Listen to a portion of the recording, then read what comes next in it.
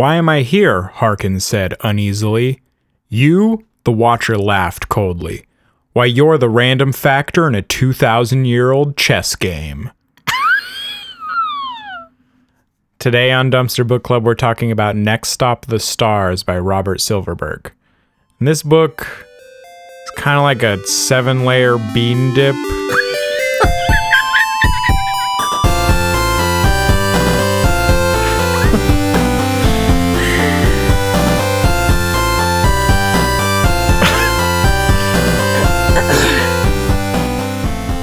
I got this book pretty recently at a big book sale, and I had decided I didn't need any more terrible sci-fi books because we have a stack that will last us for years. But this one, I thought, had a cover of a muscle-bound man punching a 2-headed alligator, but really it's a muscle-bound man holding a large stick that a 2-headed alligator is biting.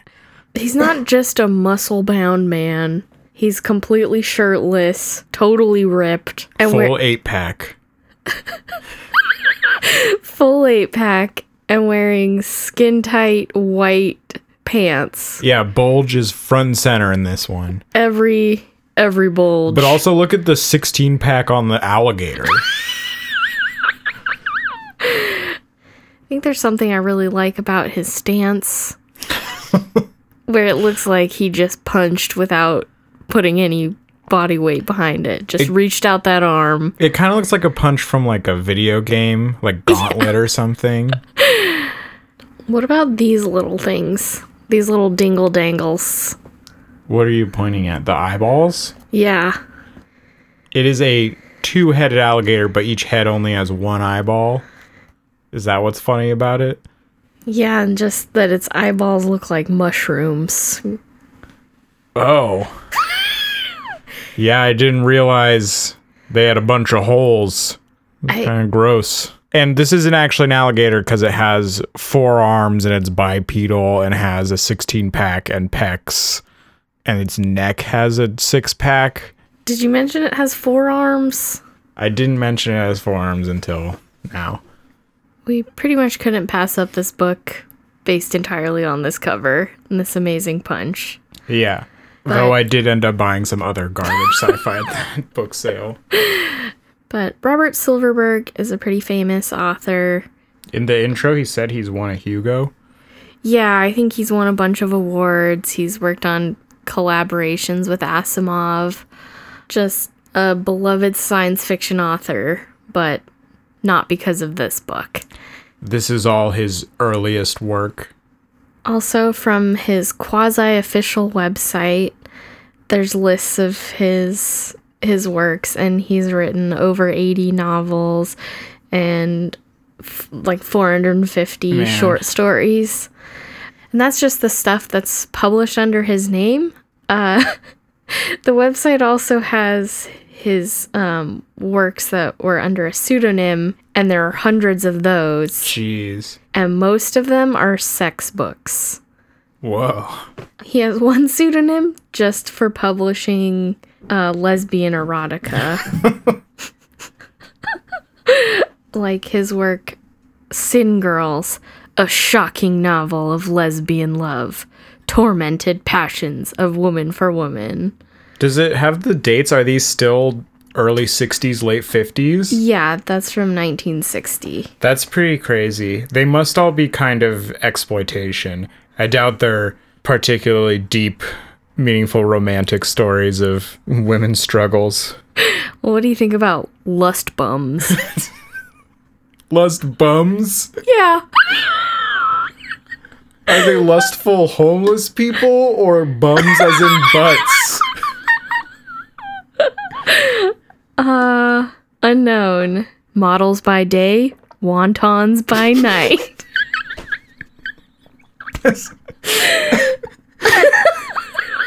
What does that even mean?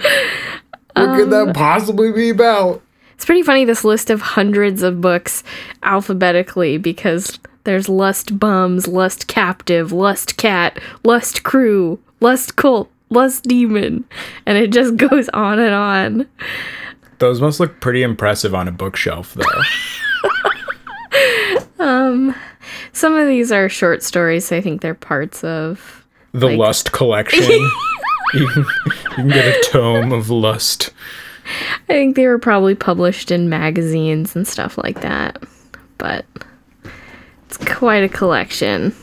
In the introduction, he talks a lot about writing a story to get published in a magazine. And that seemed like a skill he developed where he would write stories specifically to be published in magazines and kind of knew the points he needed to hit and the kind of title it needed. And it didn't seem like he was particularly proud or thought very much of things like that. I wonder if his pornographic novels fit into that too, where he just got very good at writing something that could be published in a magazine for a quick buck. Well, the introduction is written, it seems like years later, and he was kind of reflecting on these stories a little bit, and seems like maybe he doesn't think so much of them at the time that he wrote this, but it does seem like he was pretty proud of these stories at the time that he wrote them. He kind of makes fun of himself a little bit for being so cocky when he was starting out. The introduction is also pretty funny because you can sum it up with Robert Silverberg saying, "Hey, I wrote these and they're not very good, but I got better." You can read this if you want, but you should read my other things. Yeah. Okay, well, do you want to get into the first story? Slaves of the Star Giants. This is the layer of wet diarrhea on the 7-layer bean dip. Oh, no. This one is the prototypical Golden Age SF story. This is what I imagine everything written in the 50s is like. It starts with your well-to-do businessman is transported to another world with no explanation and just jumps right into weird tales. Not only is he some kind of businessman, I got the impression he was like a scientist because he was on his way to a lab in the middle of New York City. He's transported here. This is also the story that the cover is supposed to be based on, I think, although it's pretty muscly for a scientist. Yeah. The artist took some liberties with this one. Yeah, no explanation whatsoever. He was on his way to work, and now he's in fantasy world. Well, it moves pretty fast. He wakes up in fantasy world, and then there's a giant that picks him up. There are a few details about the size of the giants. It says that they're wearing jackets and shorts, but after crunching some numbers, confirmed that they're wearing booty shorts. Is that all those measurements you were making too? Yeah. Yes. And then there's the robots also driving all over this planet. Yep, there's big cartoon 50s style robots. With treads instead of legs. So he ends up clinging to the giant's leg, and giant picks him up and drops him off in a cluster of huts with some other humans. And then we meet the tribe. There's the chief. Jorn, and he's a muscle man, tough guy. And there's some other people I don't remember. There's a lady that's annoying, and she's the witch. And there's the sex lady. There's the hot one. Yeah. I think I started off wanting to give Robert Silverberg some slack since these books were some of his earlier works. But yeah, Elsa, the witch lady, is the only single woman, and would get first thing a description of how she's squat and weird, and they all laugh imagining someone ever loving her. That was a pretty funny part of the book. Imagine someone liking Elsa, and then the whole tribe just shakes, their bellies shake as they laugh at her. It was pretty sad. Whoa. What's the hot one's name? Oh, jeez. Okay, doesn't matter. Kathia. She's Jorn's lady. Then she tries to seduce our hero. But as a sort of weird revenge wife swapping sort of thing where Jorn knows what's going on and she knows what's going on, but Jorn can't let her sleep with another man because that would mess up the tribe dynamics. It's all just weird. Well, and then it gets even worse because, well, our hero Harkins turns her down like the gentleman that he is. And so then she calls the whole tribe for help and accuses him of attacking her. And right. Then Jorn comes out and kicks her because no one believes her anyway. Mm-hmm. Then Harkins gets kicked out of the tribe. He wanders around for a while until he meets the Watcher. He fights the alligator. Oh, he fights the alligator first. Except it's... What is it? Well, it's a howling nightmare. It has 6 legs, like it's shown on the cover, and a pair of flattened, sharp-snouted heads, razor-like teeth, but it's covered in white fur, which is not the way it's drawn, so... Oh, and then he's saved by a robot that shows up and rips out the animals' throats. Yeah, the book goes from pretty cartoony to real violent pretty quickly a few times. It's fairly brutal. Okay, but yeah, then he the meets Watcher. The Watcher. The Watcher's the one who starts going on about chess games. Well, but he doesn't start it. There's a weird thing in this story where the main character, Harkins, is that his name? Will imagine something just in his head while he's walking, but then that thing turns out to be exactly true about the world. So he imagines he's in some sort of chess game and he's a pawn. And then the Watcher's like, yep, you're in the chess game and you're a pawn. And it's so weird.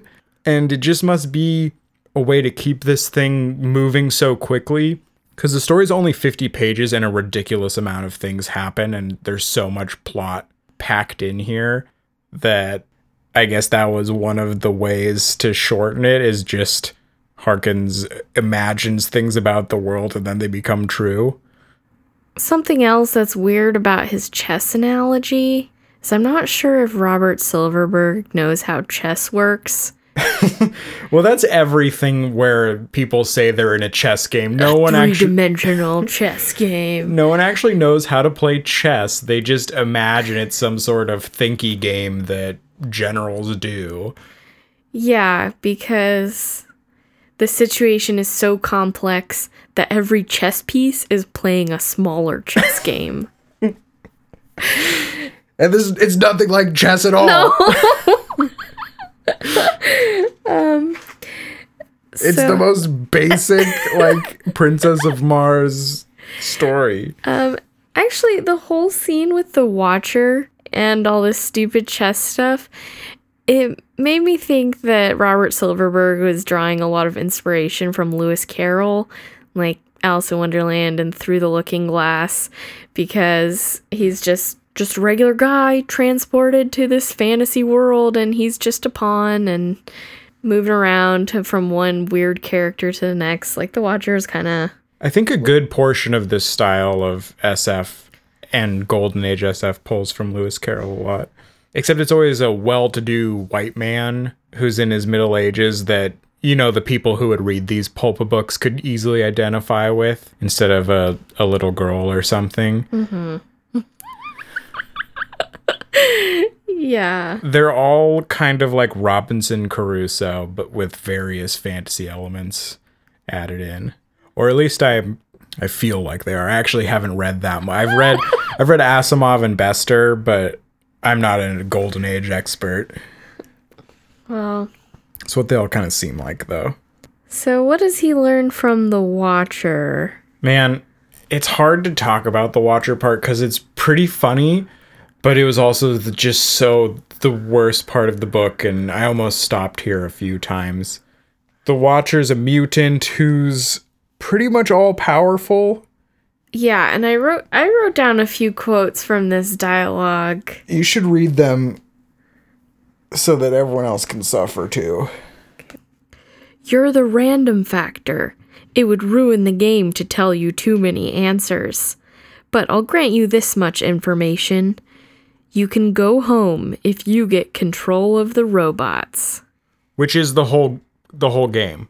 The whole chess game is he needs to get control of the robots. So The end. if we had read this earlier, this is obviously like what directly inspired Probability Man. Like the word random factor. It isn't random in the book at all. These horrible mutants or AIs that don't want to tell the answer, and this idea that you're free from this horrible situation. All you have to do is get control of something, which just prove that you know what you're doing, and then you can go free, which is the whole way to get out of Probability Man as well. Probability Man's way more 70s than this. Yeah. You just got to add about 100 pages of garbage to the 50 pages of garbage. And then he doesn't really know what to do, so he decides he's going to go back to the tribe and try to get them to help him take control of the robots. And what? He ends up killing Jorn. He and Jorn get in a fight because Jorn still doesn't want him in the tribe for the same reason as before. And they have a tussle, a tumble, There's a great headbutt. a tilly. And Harkins accidentally pushes him onto a spiky tree and he gets impaled. Yeah. And it was almost like, oh, it was just an accident. I wasn't trying to kill him. But then Kathia shows up. It said that Harkins cruelly shows her Jorn's body. And, well, she attacks him and then, oh, geez. Oh, never mind. Well, the fight is supposed to be, I think, one of those sex fights you see in TV shows all the time, where two characters are fighting, but they're getting all hot and bothered while they're fighting, and then it turns into smooching. And I really hate that, but this was so much worse, because she's like crying over the death of her lover, and then he's like tormenting her with it, and she's trying to stab him, and then instead of it culminating into a passionate moment, he just says, no, okay, we're gonna be lovers now, and she says, okay, and then they kiss. Did they even kiss? Oh my god. Oh wait. Oh yeah, they formed a truce, and then it said they immediately kiss and giggle. Yeah. I wrote that down. I almost forgot. Okay, now that Harkins killed Jorn, he's the new leader. They go to the tunnels, to the tunnel people. Yeah. Do you want to skip the whole war thing? Oh, it's not what's really the war necessary. thing? Oh, that he learned from the Watcher? No, that he thing? organizes the tribe to go fight the other tribe. You should explain that. Well, it's not really important, but before they go to the tunnels, he organizes. Oh, well, that's the goal. Like, they're going to the tunnels. And The tunnels is where he can supposedly get control of the robots. And the tunnels are inside of another tribe's village. And he decides to organize his tribe to start a war with the other tribe. And he uses the help of Elsa the Dump Witch to set up a plan or something. And then they go over there. They have the fight, which is way more brutal than it should have been. And Harkins even joins in, just having a great time, just killing people with machetes and sticks and stuff. Yep. And then he and hot lady Kathia. I'll probably never remember her name, sneak off from the fight to go into the tunnels. So this whole war seemed pretty unnecessary if all he had to do was sneak into the tunnels. Yeah, he could have just snuck into the tunnels. And not killed all those people that he killed. And in the tunnels are more mutants, and they talk about their weird chess game some more, but then there's a moment where he supposedly tricks one of them into not caring. It's played off as if it's a riddle or something, but he just says, you don't care about this, and then the mutant says, you're right. Yeah, I don't actually care, and then lets him pass. He gets bored and leaves. But he didn't have any incentive to block him anyway. Nope. Which is the riddle. That was the riddle, Mimi. Oh. And he gets to the mainframe computer. The brain.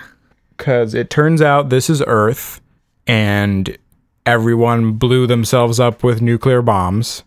As usual. And then, before humanity could rebuild, some star giants came to study humanity and won't let them reform into large groups, so they can't rebuild society, I guess. And this mainframe computer somehow brought Harkins from the past to help get rid of the star giants. I thought the supercomputer was pretty funny because it describes all the big reels of tape that makes it up. Oh, yeah. And he hacks the computer to fix some sort of problem by, changing reels and punching in some code, like physically punching it in. Yeah, he recomputed the activity tape. That's always pretty cute. It is pretty funny. I think there's a moment where he brings back his chess analogy. Harkins is a pawn of this robot, and the robot is a pawn of the brain, and the brain is the pawn of the dead people that built the computer. Oh, I thought it was more cyclical. Like the robot was a pawn of humanity, but humanity was a pawn of the robots, because the robots, maybe not. I just remember it being super dumb. I don't know, I'm not that good at chess. He hacks all the tape and makes a robot stop the fighting. He makes all the humans come into this control room to watch as he controls the robots to methodically kill all the star giants. Yeah, it's pretty funny how the robots do it. They circle the star giant, and then each of them puts out a little spike, and they just slowly move in until the giant dies. And he just does this over and over again to kill all of them while they just sit there watching. The giants didn't even seem all that bad. Supposedly they were bad because they stopped humanity from reform. They're keeping humanity at a village level. Yeah, anytime they start to form an army, they break people up so they can't kill everybody. Probably didn't warrant such cruel deaths, though. Harkins has the option to go home, but instead he decides to stay and rule this world. Yeah, that doesn't make any sense. Does he not have any family back in the past? Or any desires or goals? Just his electrics lab. Just having sex with this lady? While I was reading this, I kept noticing comparisons to the 3 prior books we've read. I already mentioned Probability Man, but kind of the story behind this was pretty similar to Tesseract, where he's kind of pulled out of his own timeline to be brought here to save this world. But then instead of having anyone or anything else to care about, he just wants to stay and rule. It's like the bad guy from Tesseract got pulled to the future to save the world. Well, Harkins definitely is not a hero of any kind, it seems like. No. Seems like a pretty bad guy. Well, just not a good guy, I guess. Yeah. As for comparisons to Hobgoblin, I don't know if you noticed, but I think I saw the words Cooley, Riley, and someone chewed their lip. I did see those. That's it. I don't really have any final thoughts on that one. It's just a story. Yep. All right. But I do have a lot of thoughts on the next one. The Songs of Summer. I really liked this story, but I think it might have been because it came after this one. I was going to say, it's better than the first one. It's a pretty good trick where you think you're just going to read a bunch of garbage and then the next one's, decent. Do you want to start this one? It starts exactly the same way with just another guy appearing in the middle of nowhere far in the future. But this one is told, each chapter is from the perspective of a different character. And the first chapter is from the perspective of one of these future people. And I just liked these future people were pretty different, but at first they seem pretty similar. They seem like someone we could identify with. And he just wants to get to the singing, which is some yearly event that everyone gets together to sing, supposedly. Yeah.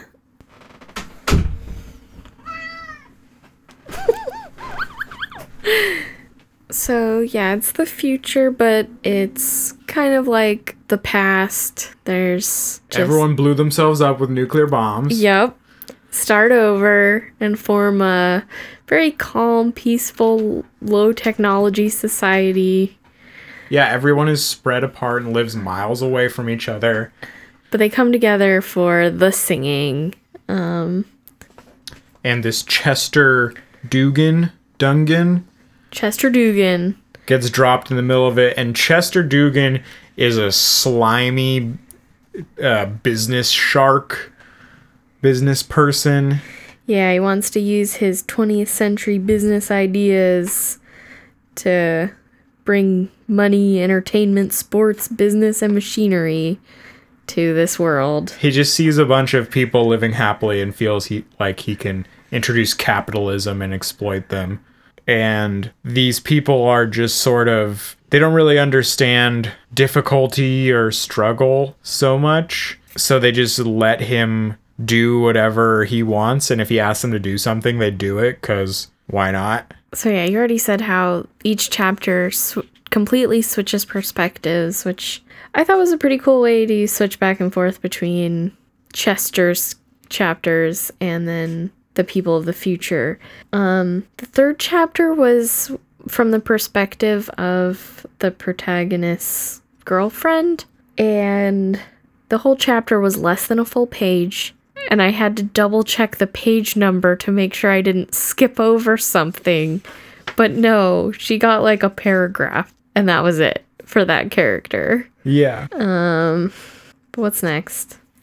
Well, Chester seems pretty successful in getting everyone to do his capitalism thing. He builds a little town and has everyone just doing stuff for him. And the people don't really understand all these things they're supposed to do.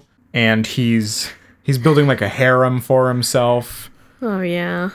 And I thought that was pretty cool. Not that he was building a harem, but the book the story tricks you into applying our sensibilities to these people. The whole point of the thing is that this man from the past, this businessman, comes to the future and sort of applies his ethos and ideals on these people to make them fit his stereotype. And the book uses this sort of, he's taken this guy's girlfriend to trick the reader into also applying our modern sensibilities to it, because they don't really care who sleeps with who that much. He talks about how he's kind of bummed because he wanted to sleep with her, but it's not that big a deal. But it's written as if we should be upset about it. And I thought it was a pretty good trick to make us fall into the same trap that Chester Dugan is in.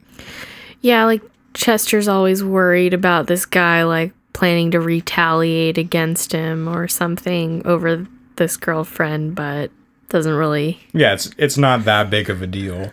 But they are really concerned about getting back to their harvest. And that's when our protagonist, Kenan, decides he's had enough.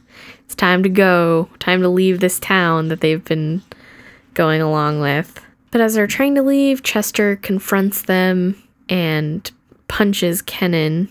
Then everyone's really worried about their one of their singers, because singers aren't like regular people. They have delicate minds. Yeah, and then we get a chapter from Jubilion's perspective, and it's super broken up and messed up because Chester punched Kenan. And then we get a weird chapter where they decide they have to do something about Chester. And it's from the perspective of 4 people communicating at once. And all of a sudden we realize these people aren't really human, and they're pretty different, and all their cares and wants are so different from humanity. And they decide to lock Chester Dugan in his fantasy of creating the capitalist world he wants. Yeah, they all psychically link and form one psychic being. Yeah, it's more than just humans psychically linking, though. It's very clearly the way it is. It's something more. And that's the end of it. The end. I just really liked it because we, the reader, get tricked along with Chester into thinking that these people are, just like us or similar, even though we have much more information. And then at the end, it comes as a big surprise. And also, I just really like the style, the way this one was written. It was pretty unique and pretty different from the rest of the stories in this book. Yeah, this is almost as if Robert Silverberg, this could be the first try of a good author. Yeah. I think it reminded me a little bit of Anathem, which is also like far future Earth, but our main character, the main character in that like kind of lives in an isolated monastery, so it's like far future, but everything you're introduced to is like seems like the past or pretty different from. Is that with the one with like the hamburger people? Yeah, the Hamburgs. All right, you want to talk about the next one, Hopper? Yeah, the rest of them are pretty simple and don't really warrant much discussion. Hopper is a pretty uninteresting time travel story. So Hopper starts with our super antisocial hero. Is it Quillian? Quellen. He's part of Crime Sec Class 13. This one has a good amount of, world building. Still light on character building, but Silverberg spends some time explaining the surroundings and the future world that they live in, whereas the other two were pretty blank. Yeah. He describes, the oxygen filters that they turn on when they're inside because the air is so polluted and some other stuff. There's some world building.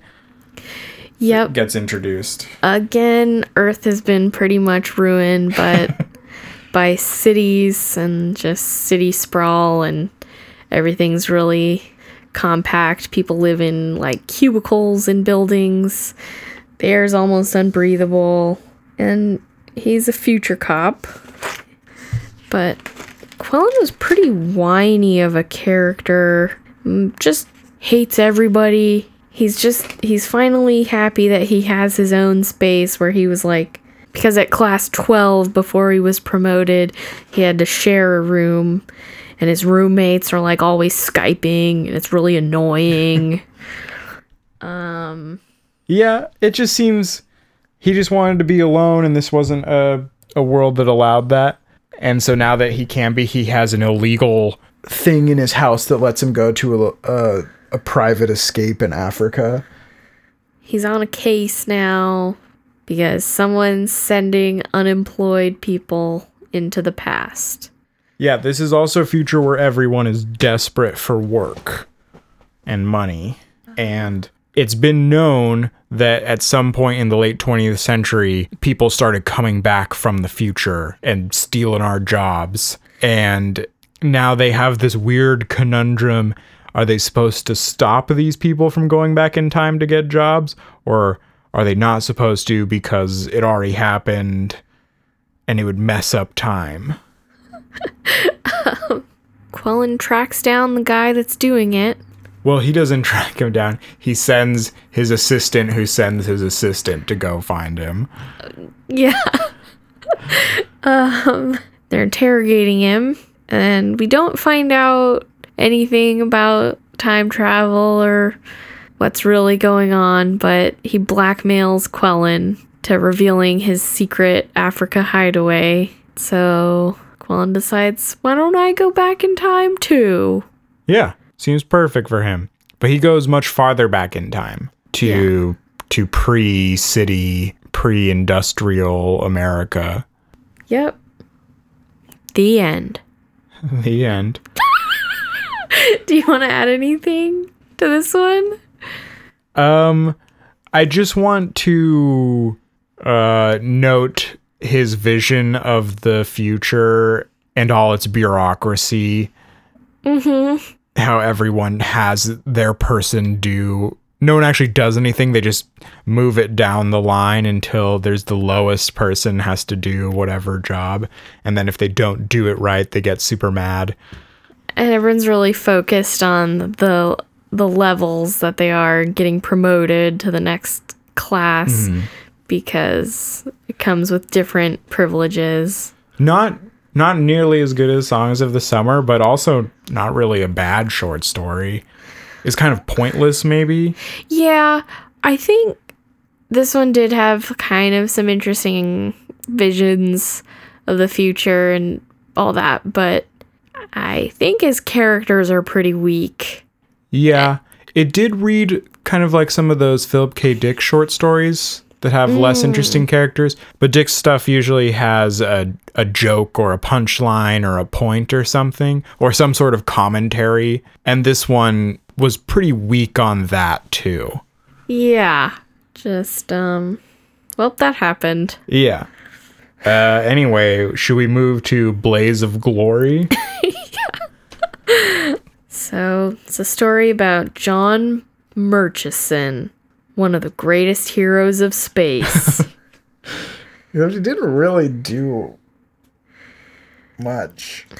This book was pretty horrifying to me. Really? Because Murchison is just, he's tall, bull-necked, coarse-featured, hard-swearing, just a big, tough guy with an anger management problem. Yeah.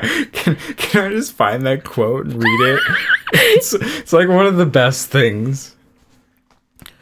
Well, I can't find it, but at some point in his life, how do you say his fucking name? Murchison?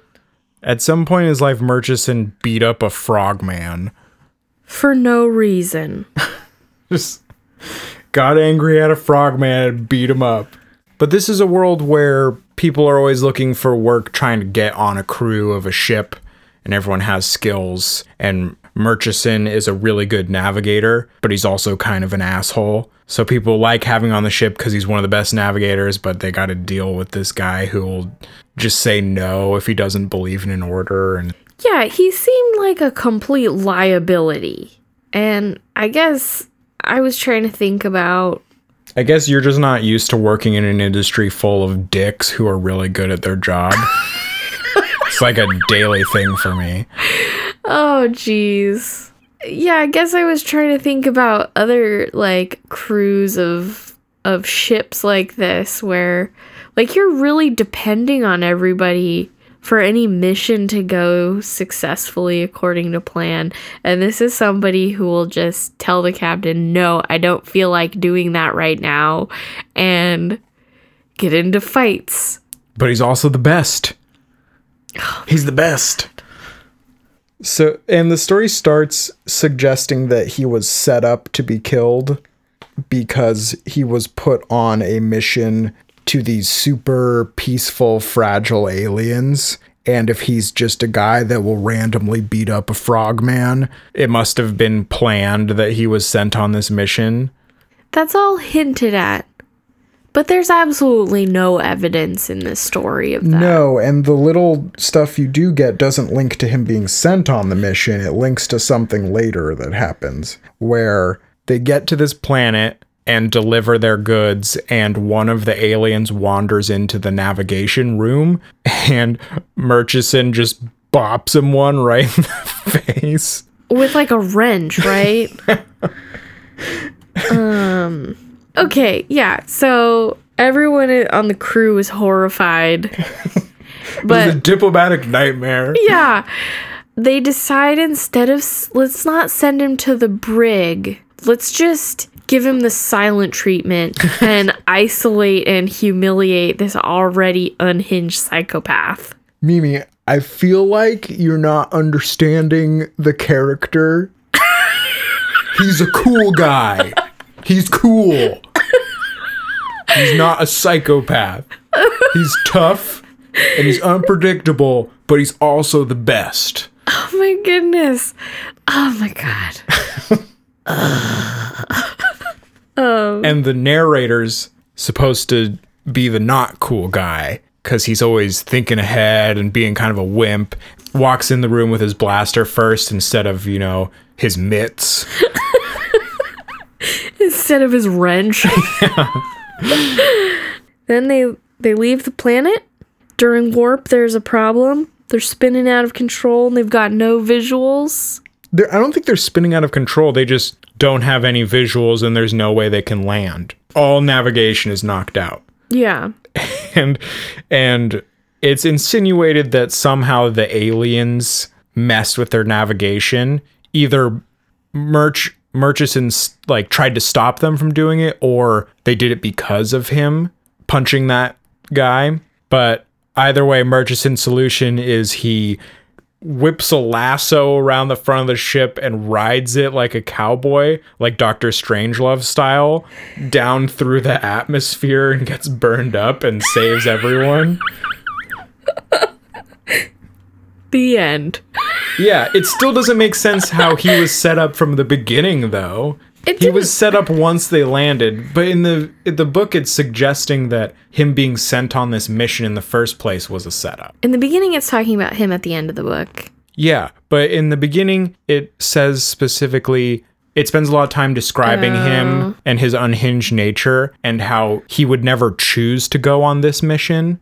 And the fact that he was chosen was kind of a setup, but that never comes up again and actually it doesn't seem to be related. Oh, I thought that was just that the computer picks people at random. The computer should not have picked this man for this mission. Well, I don't think the computer's supposed to pick people at random, because I think people can try to get jobs. Oh. At the beginning, our mouse character believes that he pissed someone else off previously and got sent on this mission. But it doesn't matter because it doesn't make sense and doesn't connect back.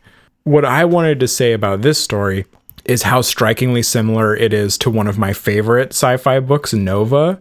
Oh. Murchison is just like the captain in Nova, where he's this big, sort of gruff, unhinged guy with a driving passion, and the narrator is just like, I think he's named Mouse or Rat or something in the story, who's the main narrator of Nova, who's sort of a sneaky, sly, smaller person, and he's like a really great navigator, and they have their navigator rooms and stuff in their ships, and the ships are kind of similar, and the whole, I don't know, it just seemed incredibly similar to me, and everyone should go read Nova because it's one of the best sci-fi books I've ever read in my life.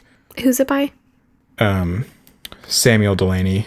It came much later, and it's probably dated now, but it's really good.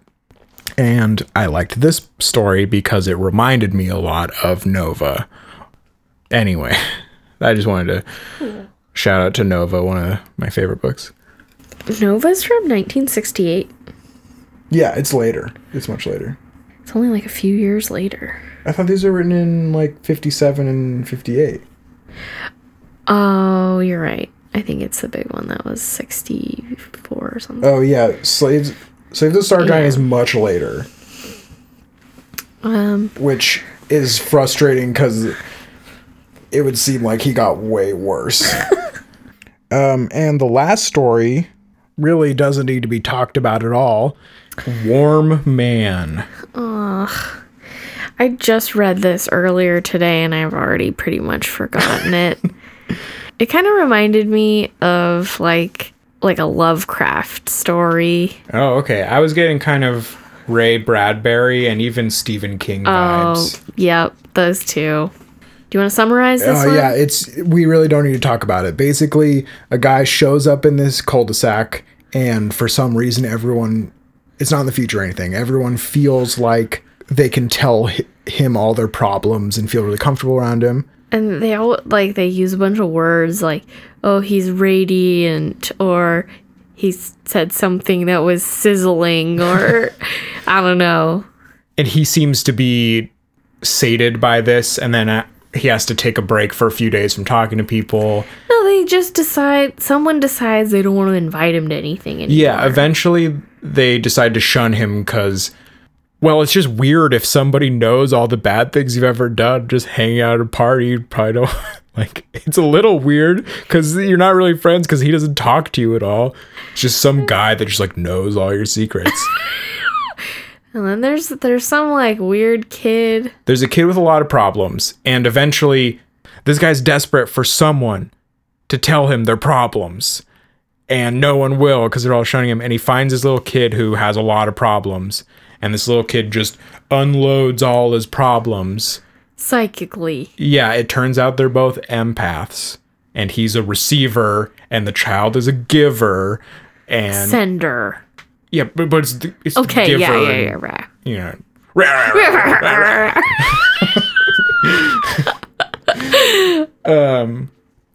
And it's too much and it kills him. And then it's sad because the kid will never have another. The kid has to go find another empath or something. He'll never have another friend again. The end. Yeah, imagine that kid's life is like some helpful adult. Tell me your problems, son. And then he's like, oh, someone was mean to me in school. And then the guy just dies. He was already quiet to begin with. And that's it. That's it. It's like 6 pages or something. It's super short and there's no point to it. Maybe the idea of an empath was exciting in 1956. Sure. But it does, I don't know if there's anything to really draw a direct comparison, but it does feel like a Stephen King story a little bit. And it kind of has a Ray Bradbury vibe too. Like the Dead Zone. Yeah, like not even so much plot, just the way it's written and structured. It seems kind of like Stephen King. Boring. Yeah. He doesn't spend 30 pages just telling you every detail of the weather. Classic Stephen King move. Anyway, that's the whole collection. Do you have any thoughts on the collection as a whole? No. Okay. Did you? I do. So I think it's pretty interesting that the book is 4 stories from 4 of his earliest stories and then 1 much newer story. And he says specifically in the introduction that The Slaves of the Star Giant was written to be published in a magazine because he knew it could get sold and sell magazines. And then it was put in this collection specifically because it could sell the collection. Yeah. None of the other stories had the strength to sell the book like Slaves of the Star Giants. And man, that story is terrible. And I thought it was interesting that in all of these stories, there's some sort of reference to businessmen or like slimy businessmen. Or in Warm Man, there was the guy who is a businessman but really wants to be a writer. It's in all 5 stories. And in the first story, the businessman scientist guy is like the good guy, and all the other ones, it's a bad guy or it's something bad. He's barely a good guy in the first one. Yeah, but you're supposed to read him as one. And I thought it was just interesting because I think Robert Silverberg does have I think he sees it very negatively, the way he would work to sell his stories for money as opposed to writing them as art.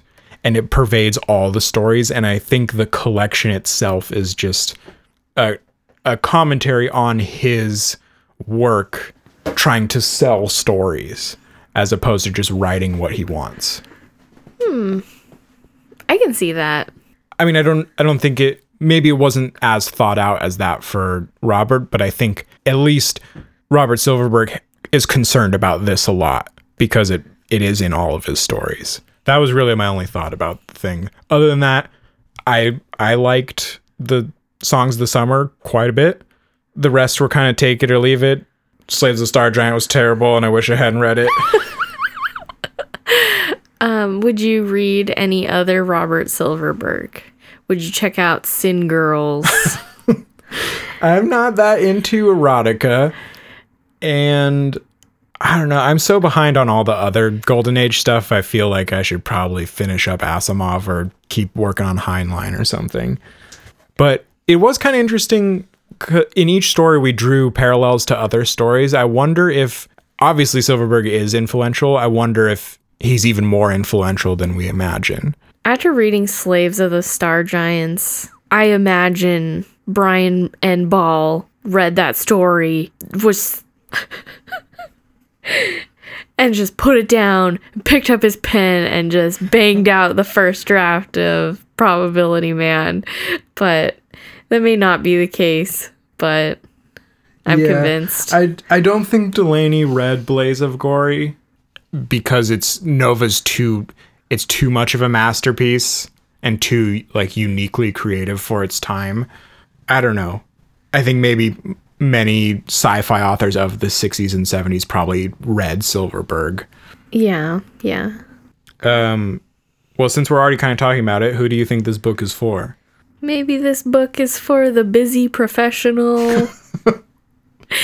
Don't have time to read a whole story, so who do you think this book is for? I don't know. I don't really think this book is for anyone. I think if you were a fan of Robert Silverberg, it's for fans of Robert Silverberg. I'd be convinced that Robert Silverberg has better books and better short stories than this based on what we've read. Yeah, pick up one of the other 400 stories he's written. I bet one or two of them are good. So maybe if you've read a lot of Robert Silverberg, this one isn't bad, except for the first story. But I don't think just a sci-fi fan would get much from it. Maybe this book is for the 50s businessman who just needs a little bit of secret whimsy in his life. Yeah, I imagine, especially Slaves of the Star Giants being, in the racks of an airport or a bus stop or something, just picked up by the traveling business person. Well, I think that's it for Next Stop the Stars. If you want to join us in January, we are reading The Not World by Thomas Burnett Swan.